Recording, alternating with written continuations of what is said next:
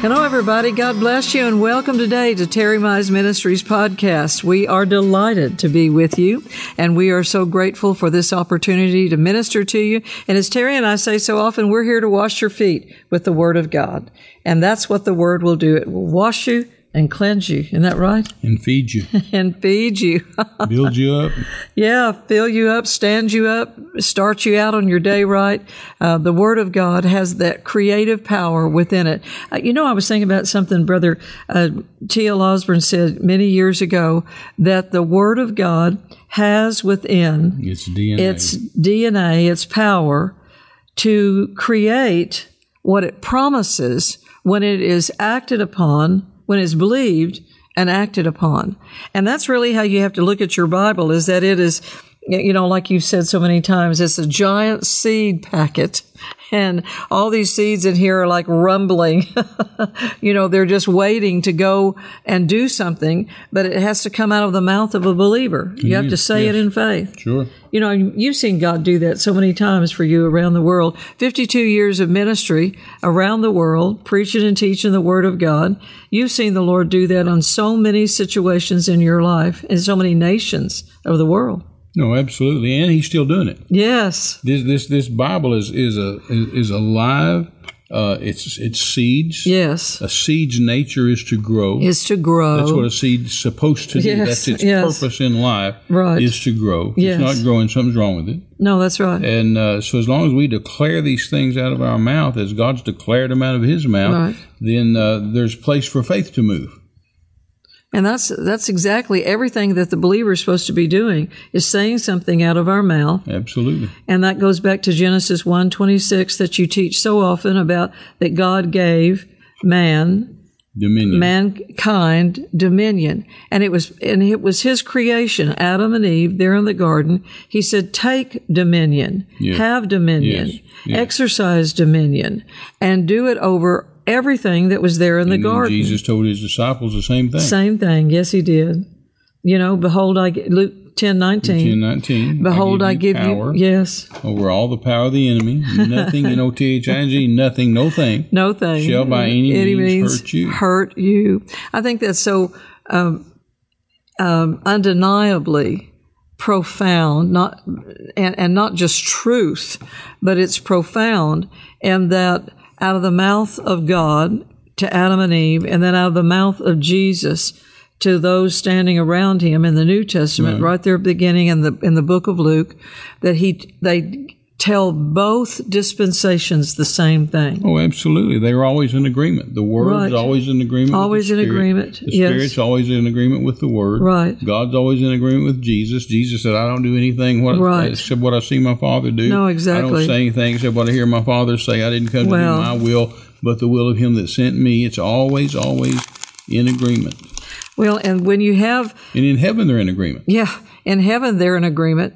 God the Father, God the Son, God the Holy Ghost, Spirit and Word.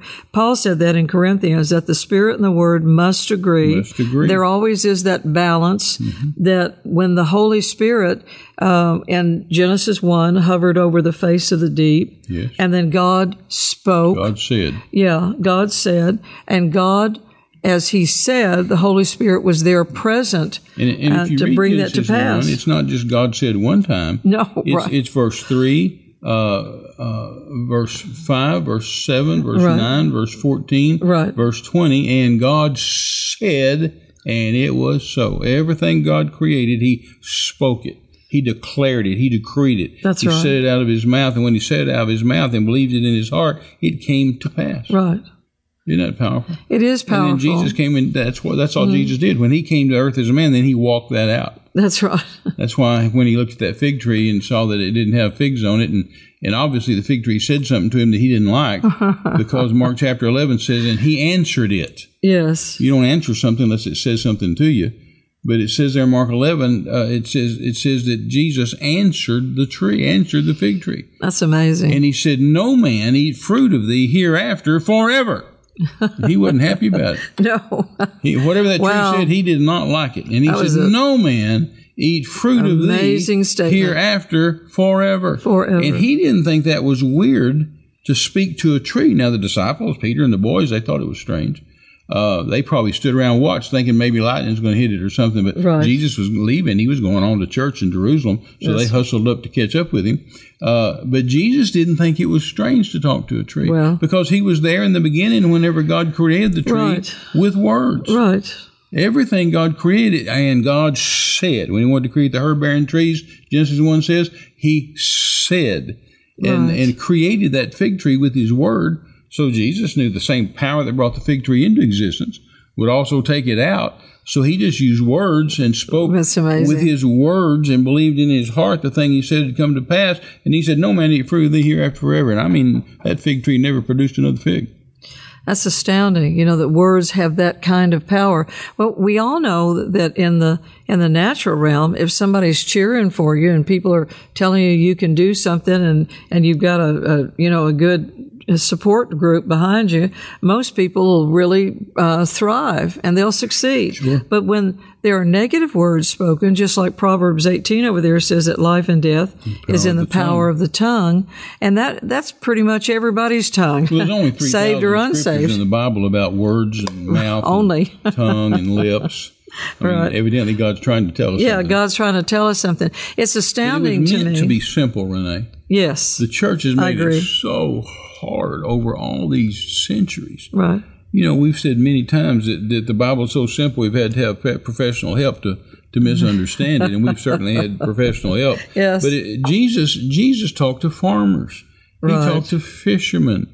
He talked to people at the marketplace. He talked to the little lady at the well. Yes. I mean, the gospel was meant to be preached to naked natives in the jungle. It was meant to be preached to anybody and everybody, and they'll understand it on that simple level. No, and that's some of the really things true. that are the most profound are just simple things. We think they really are just simple things. Right. When you think about preaching the gospel and just teaching along these lines of that life and death is in the power of the tongue. So if you want to speak life, if you want to speak life, well then, to me, the most obvious words, like Hosea 14:2, when you go before the Lord, take with you words. Well, the most obvious words that would have the most power, that would not be debatable, would be the Word of God. Sure. That if you speak the Word of God, if you go before the Lord in prayer, if you have a petition prayer, if you're asking intercessory on behalf of others, you want to take the Word of God because those words have stood the test of time. Sure. That not one word will ever pass away. Sure. All words that accomplish something are declarative. Right. Words of faith are declarative. They certainly are. They're not if. They're not, well, maybe. Right. Well, I don't know. I think so. No. It's always just, there it is. No, that's right. There it is. Let there be light. Light was. Well, you Take up your bed and walk. He got up and walked. Well, he did. Go show yourself to the priest. Went and showed himself to the priest. It's just declarative, simple. So that's what the gospel is. When you're preaching the gospel, we're about to go do this huge open-air crusade overseas in a Muslim land. And I won't be teaching. They tell us we'll have 100,000 people in the crowd, Muslims. I'm not going to teach. You can't teach to sinners. Right. You declare. Right. You announce the gospel. Preaching is announcing the good news. Right. So I can't stand in front of 100,000 Muslims and say, okay, everyone open your Bibles tonight. They don't have Bibles. I can't say turn to 1 Thessalonians and we're going to teach you the Logos and the Rhema. They don't know what Thessalonians is or what all that other stuff is. Can't give a scripture reference. You can't give a scripture reference because they don't have a scripture. Uh-oh. They don't have a Bible. So I've got to declare the Word of God. I've got to declare that Jehovah is God. There's no God like Jehovah. There's one God. Right. I've got to declare that Jesus is the Son of God. Yes. Jesus was born of a virgin. Hallelujah. That's a declarative statement. There's no arguing with that. Jesus was born of a virgin.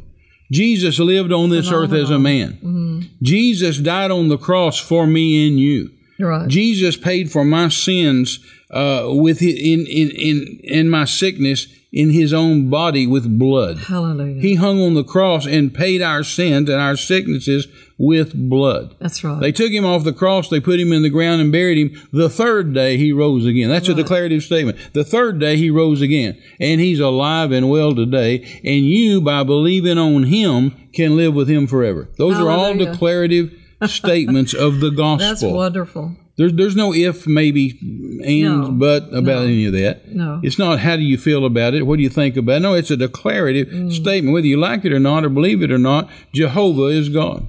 Well, Jesus is Lord. And that's all what we call good news. Well, yeah. Is because and it's made so to be simple. Announced. It's not explainable. No. You can't explain it. I'm not going to try to stay on that crusade platform when we get over there and try to explain to them how this little baby born in a borrowed manger was the Son of God, was the King of all kings. Yes. I'm not going to try to explain that. I'm just going to announce that he's the Son of God. Well, and there's a power in that. Paul said in Romans chapter 1, he said the power of God. Right. The power is in salvation. When you announce salvation, there's a power in it. There's an anointing in it. Every believer that's listening to me today, every believer is anointed to win souls, and they have an anointing on soul winning, even if they've never done it or don't know it. That anointing's still there. The anointing. And Paul said it's the power of God unto salvation. Well, and that's what makes it so really, really simple, is the fact that when you talk about preaching, even the New Testament refers to preaching as the foolishness, because it's God's chosen the foolishness simple. Of preaching. Yes. Brother Hagin used to say that those first 3 chapters of 1 Corinthians lay out the whole rest of the New Testament, so that we realize that it's not, he says, not many mighty, in other words, very strong people, that are courageous or like a soldier or somebody like that. Not many mighty, those that are highborn, anybody along in that line. But it's God has chosen the foolish things to confound the wise, so that he that glories, let him glory in the Lord, and that by the foolishness of preaching, that this gospel would be preached around the world. Like Mark 16 said, I think you were referring that recently to in one of the other podcasts, was that 5 times, Matthew, Mark, Luke, John, and Acts, that Jesus said to go into all the world and preach the gospel. We could lay hands on the sick. We could cast out devils, those 5 things in Mark 16, that it was just that announcement of the gospel, that ability for somebody that'll just go and say the Word of God and preach the Word of God, make those declarative statements, and just let it, just put it out there like casting seed, and see what kind of hearts will pick it up. It's all declarative, and it's all simple. Yes, and trying to make it very, hard very, very simple is not the way to go with this thing. Just like Mark chapter 4, starting at verse 35, Jesus is preaching to all these people on the shore, and he's tired. And it's late. And so he turns around to the boys and he says, let us pass over to the other side. Right. You don't get a vote about that. You don't get an opinion about that. Right. It's a declarative statement. He looks at them with those coals of fire he had for eyes, and he said, let us pass over to the other side. He'd say, what do you think about passing over to the other side? What do you think about the weather today? You think it looks okay to go to the other side? No. Right. He said, let us pass over to the other side. Period, cut and dried, over and out. Right. That was the plan. Right. That was the commandment. Right. That was the order. Right. That was the promise. Let us pass over to the other side. And so they said, sure, Lord, get in the boat. And so he got in the boat. Right. And then when they took off, he just thought he'd take a nap. And so he lay down the back of the ship and back of the boat and went to sleep. And as they got out there, here comes this monster storm. Wow. And I mean, it's a serious storm. Now, these guys weren't weekend warriors. They knew that water. They knew that lake. They knew that boat. They knew what they were doing. And when they got scared, it was serious.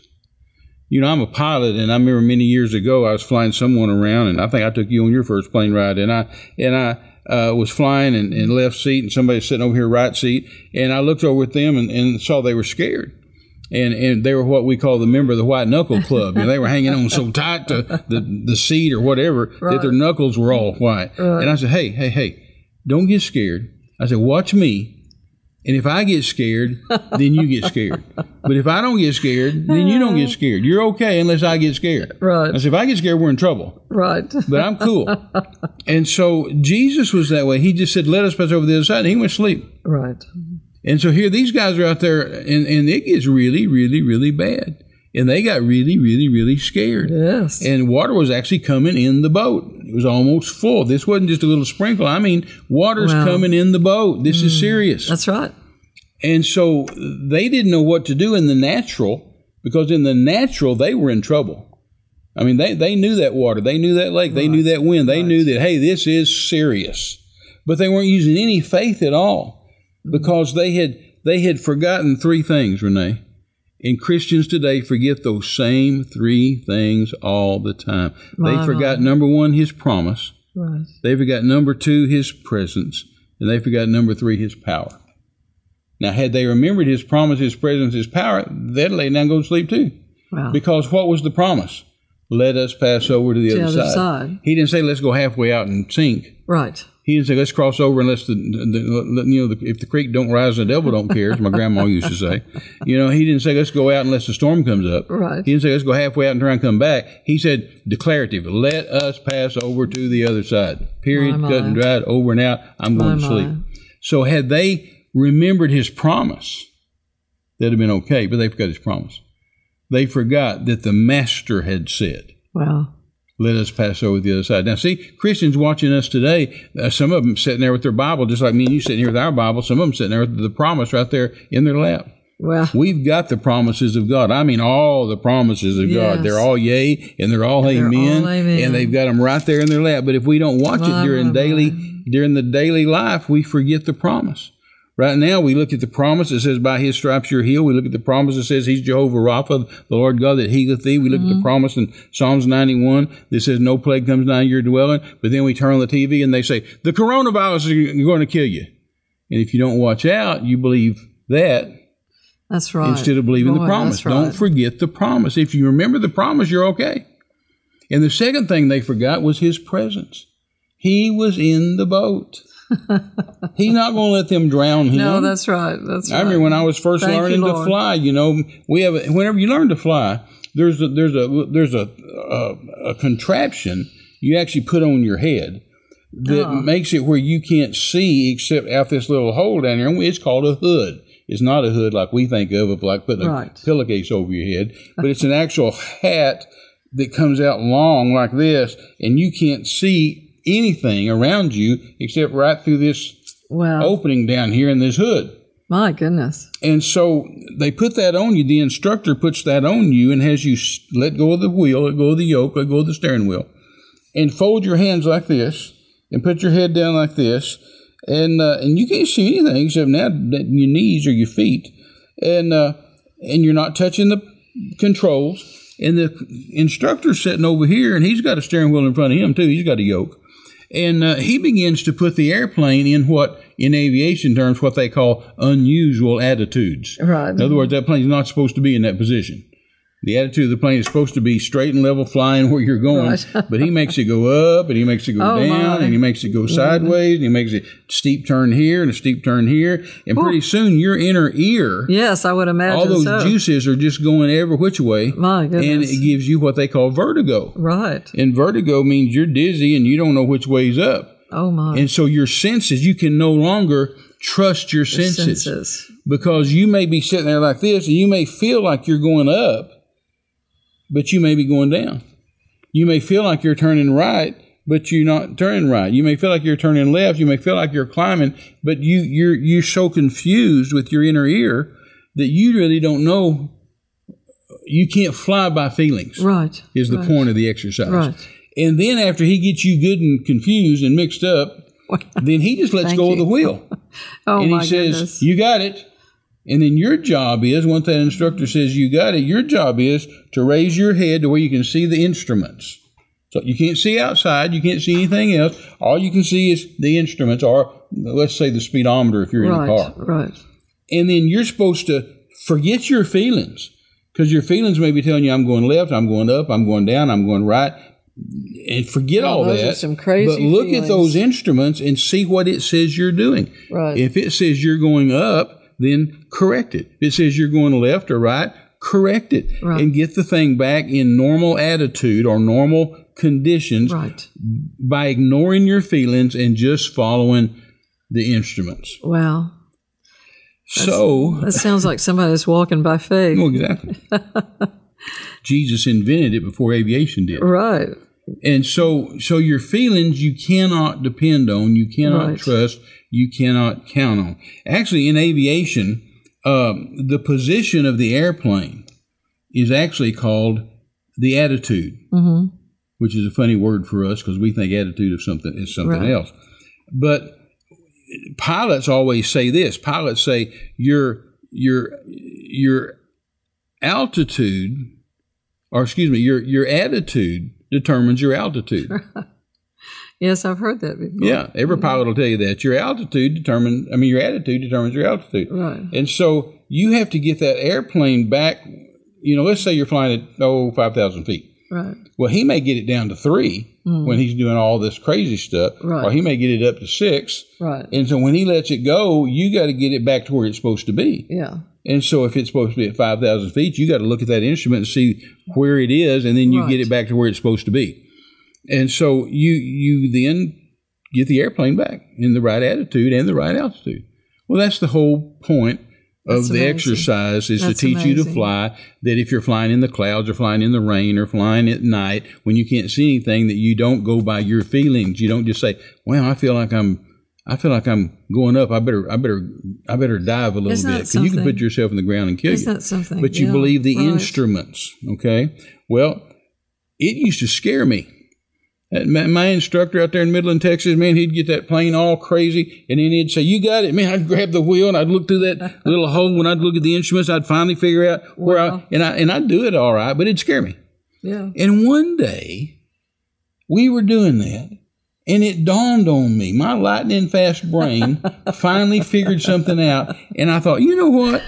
This guy's not going to let me kill him. Right. He's in here, and if I do something really, really stupid, he's going to grab the wheel and he's going to fix it. Yes, he will. And Renee, from that day, I never was scared again. And I just sat there and relaxed. Just sitting there all tense and uptight. I just relaxed while he's doing his crazy thing and putting the aircraft in all kind of crazy attitudes. I just sit there and relax. And he'd say, "You got it." And I just look up and I just put it where it belongs, knowing all the time that if I foul this up, he's going to save me. Right. Well, that's what those disciples should have figured out. Right. Jesus They is on the forgot right. his presence. Right. Had they remembered his presence and thought, hey, it doesn't matter how bad this storm gets, he's not going to let us drown him. He's not going to die. Right. If they'd have remembered his presence. And see, everybody listening to us today that's a born-again Christian has his presence. He said, I'll never leave you. I'll never forsake you. My Father and I will live in you. We'll make our abode in you. We'll live in you. We'll walk in you. Well, if we just sit and calm down and say, hey, Jesus is in here. That's right. I'm okay. I've got his promise. I've got this whole book of promises. Yeah, let's remember that. He lives here. Right. And then the third thing they forgot his promise. They forgot his presence. And the third thing they forgot was his power. He's the maker of the wind. Yes. He's the master of the rain. He's the master of the seas. Thank you, Lord. And they forgot his power. They forgot his presence. And they forgot his promise. And so they got all so scared that they woke him up and said, Master, don't you care that we're dying? We're going to die? Right. They said, don't you care we're going to perish? Mm. And so he woke up and said, what? And he saw what was happening. The wind's blowing. The water's coming in the boat. They're scared out of their minds. So he just stood up and looked out there at that weather. And King James says, he said, peace, be still. They tell me in the Hebrew Bible, the closest you can get to what he actually said was, shh. Oh, my goodness. Oh, that's right or not. I'm not a Hebrew scholar or a Greek scholar, but I'm told by those that are. Wow. But peace, be still. Shh. Calm down. And the Bible says there became a great calm. Isn't that wonderful? And that scared the disciples more. And they said, Who is this guy that even the wind and the waves obey him? But it's just so simple. See, he meant that to be simple. Right. It's his promise, his presence, his power. He gave them a promise. Let's pass over the other side. That means we're going to get there. Right. He's got the presence. He's in the boat where he's not going to drown. And his power, he can speak to this stuff and stop it. So if we realize that we have the promises of God, the presence of God, and the power of God, then what are we scared about? Well, but see, it was made to be simple.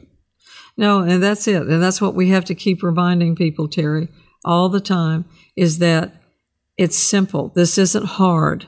The part that will require the most out of us is to not quit, is to be determined, to stay with it, to know that don't let somebody talk you out of the truth of the promises of God. And you guys bathe this crusade in prayer with us. Believe God with us. We're going to this nation. I hadn't told you yet where it is. I'm just waiting to the end, so we don't want the bad guys to know. But we are going to a Muslim nation, and we are going to a nation that's dangerous, so y'all probably can figure that out.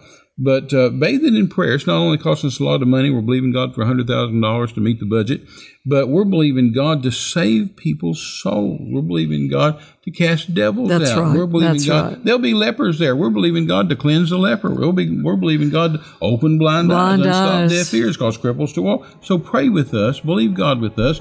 Bathe this thing in prayer with us over the next little bit as we go. And I tell you, when we come back, we'll have a good report. That's right. Well, you know, while Terry and I are talking about all this today, I just think of the gospel means good news. And that's really the whole purpose of preaching the gospel, is to take people good news. It's not to give them a lot of rules and regulations, or to be combative with somebody else. I'm going to preach simple. Yeah, we're going to preach simple truth from the Word of God that will cause the presence and the power and the promises of God to come to pass right there in those people's lives that we minister to. But then also we need it ourselves. I mean, we're living, as the Bible says, in regard to all of that, ourselves believing God. So we just want you to know that we're for you. We're believing God with you. We're standing on the Word of God for increase in the kingdom of God and the body of Christ. You can find us at terrymize.com, and anything you'd like there. We even have product. We've got our preaching schedule. But most of all, we want to be here being a voice to help you, strengthen you, and encourage you with the promises and the power and the presence of God. And always remember that you are more than conquerors. God bless you all.